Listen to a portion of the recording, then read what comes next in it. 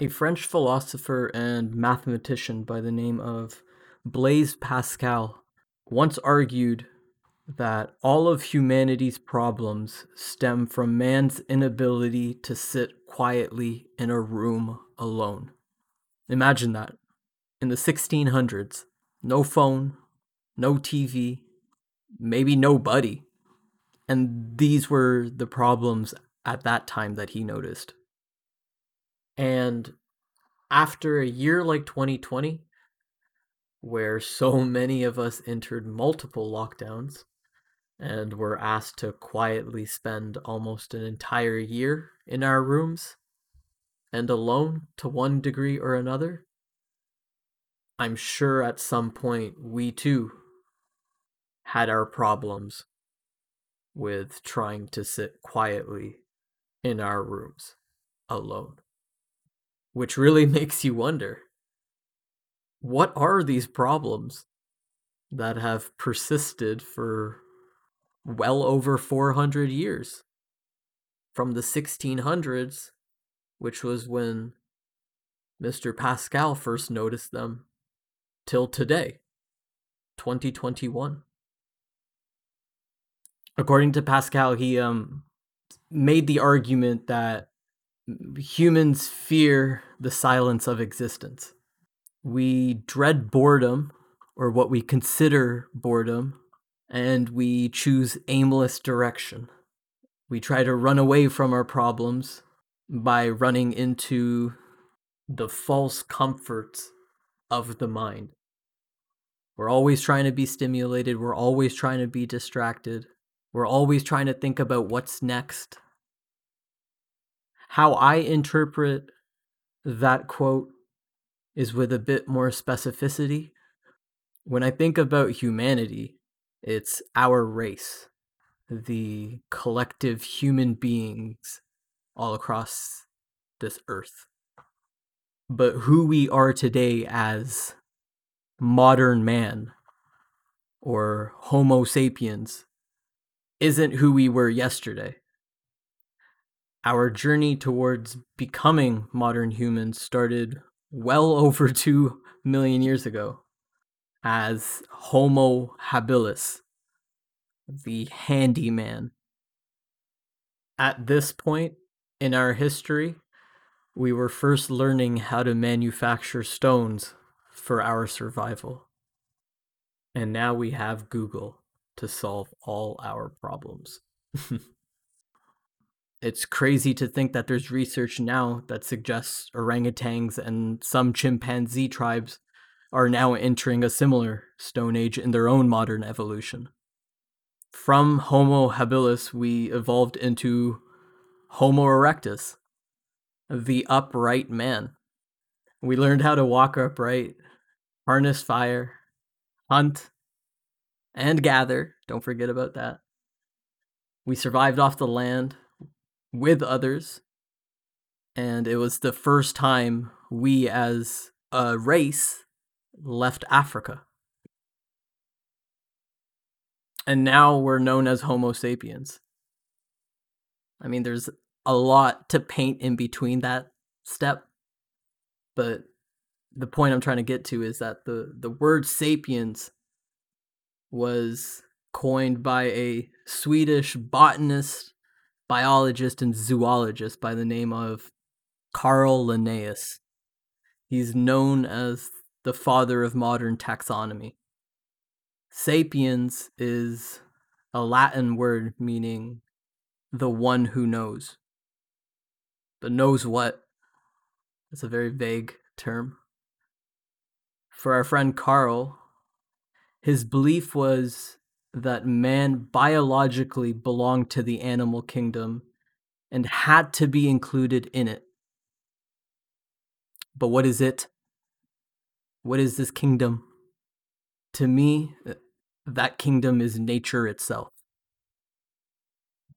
Wait, I'm pretty sure that's like grade 10 science class. The animal kingdoms are a part of nature, yada, yada, yada.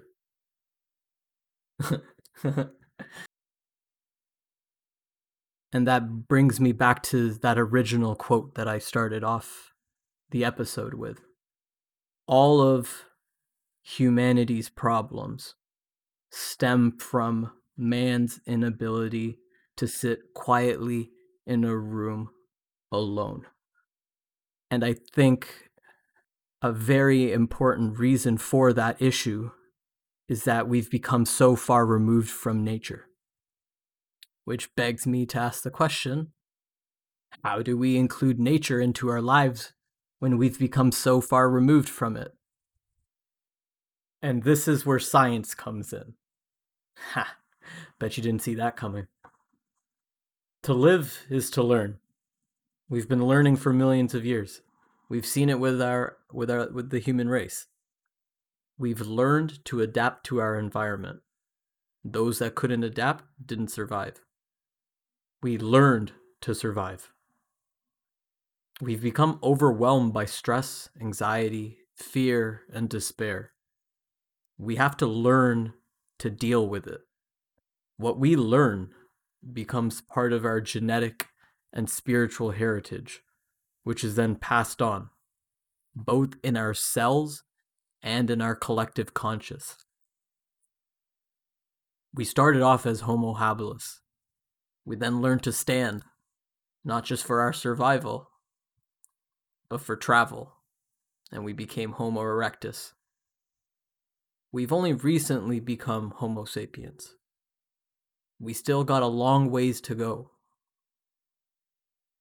But I envision humanity moving above and beyond the limits of our current sapiens mind and towards something that I've heard a Buddhist monk by the name of Thich Nhat Hanh express as Homo conscious, humans with the capacity to be mindful.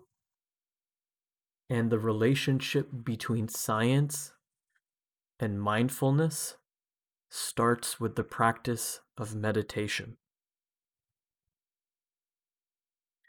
So, what is meditating? All too easily, meditation has become associated with certain stereotypes. Some people say it's something you can only do sitting down. Some people think it's about throwing out all the thoughts in your head. Some people think you have to practice for hours and hours or years at a time to get any benefit from it. There's a natural resistance when there's a relationship between meditation and, say, Buddhism as a religion. Although these stereotypes aren't entirely true, there are elements of truth in all of them. What Buddhism teaches and what meditation shows us has nothing to do with isms, ideologies, or certain religious beliefs. Their discoveries have been proven medically and scientifically, and they can provide frameworks that can be examined by us to put to the test and confirm on our own. This is the essence of what the Buddha tried to get all of his followers to do in the first place. The message behind the Buddha is that it is in all of us. We all have the potential to awaken our inner Buddha. And by doing so, we're able to achieve nirvana. So, what is meditating? Before we get into the how, or the where, the when, and all that other stuff, we have to understand the what. And it's a really hard thing to wrap your head around because it so heavily involves breathing. Just don't get that confused with breathing heavily.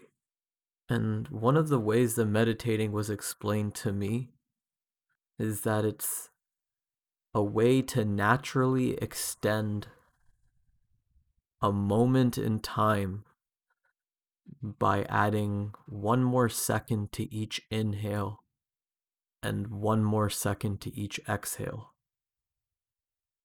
And by doing so, you're able to cultivate open-hearted, moment-to-moment, non-judgmental awareness, which is better known as mindfulness,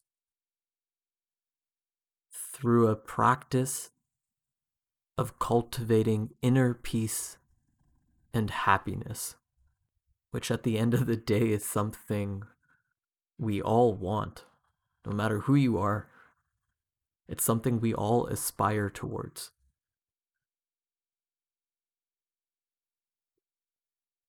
But scientifically, what happens is that you give your body permission to relax.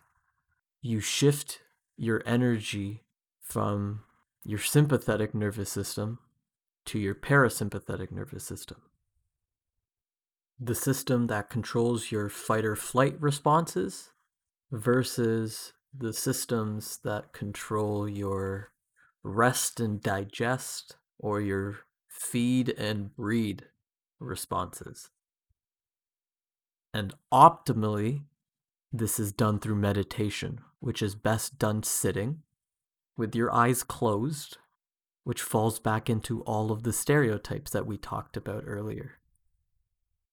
I also think it's important to note that meditation can be both formal and informal.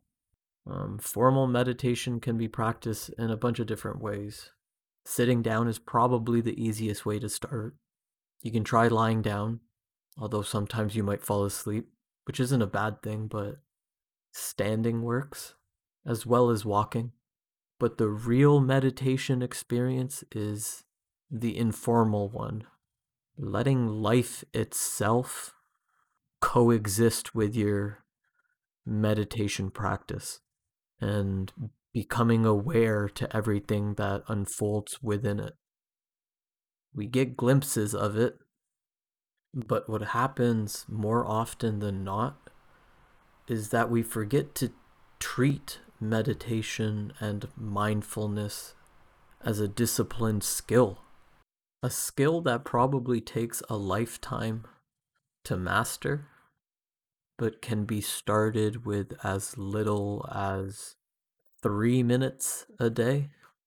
So we're going to start with baby steps.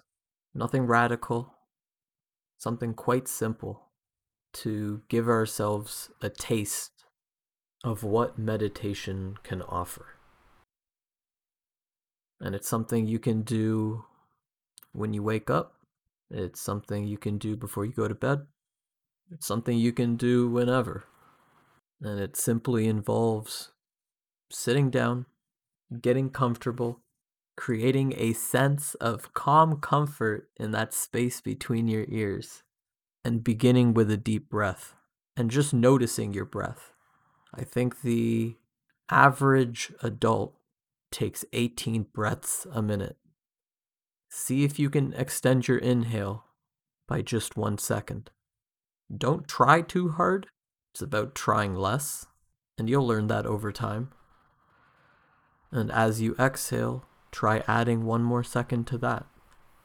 And what you notice is that with each second that goes by, the only time is now. It's that moment, nothing else.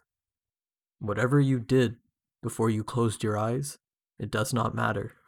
Whatever you have to do when you open your eyes afterwards does not matter. In that moment where you are sitting with your eyes closed, there is no worry. There is peace, there is happiness, which leads us to mindfulness. And a great way to begin our journey is by looking deeper into meditation. And next episode, I'm going to share my journey and how I've kind of come to where I am. So until next time, stay safe, be well, and spread kindfulness, not COVID.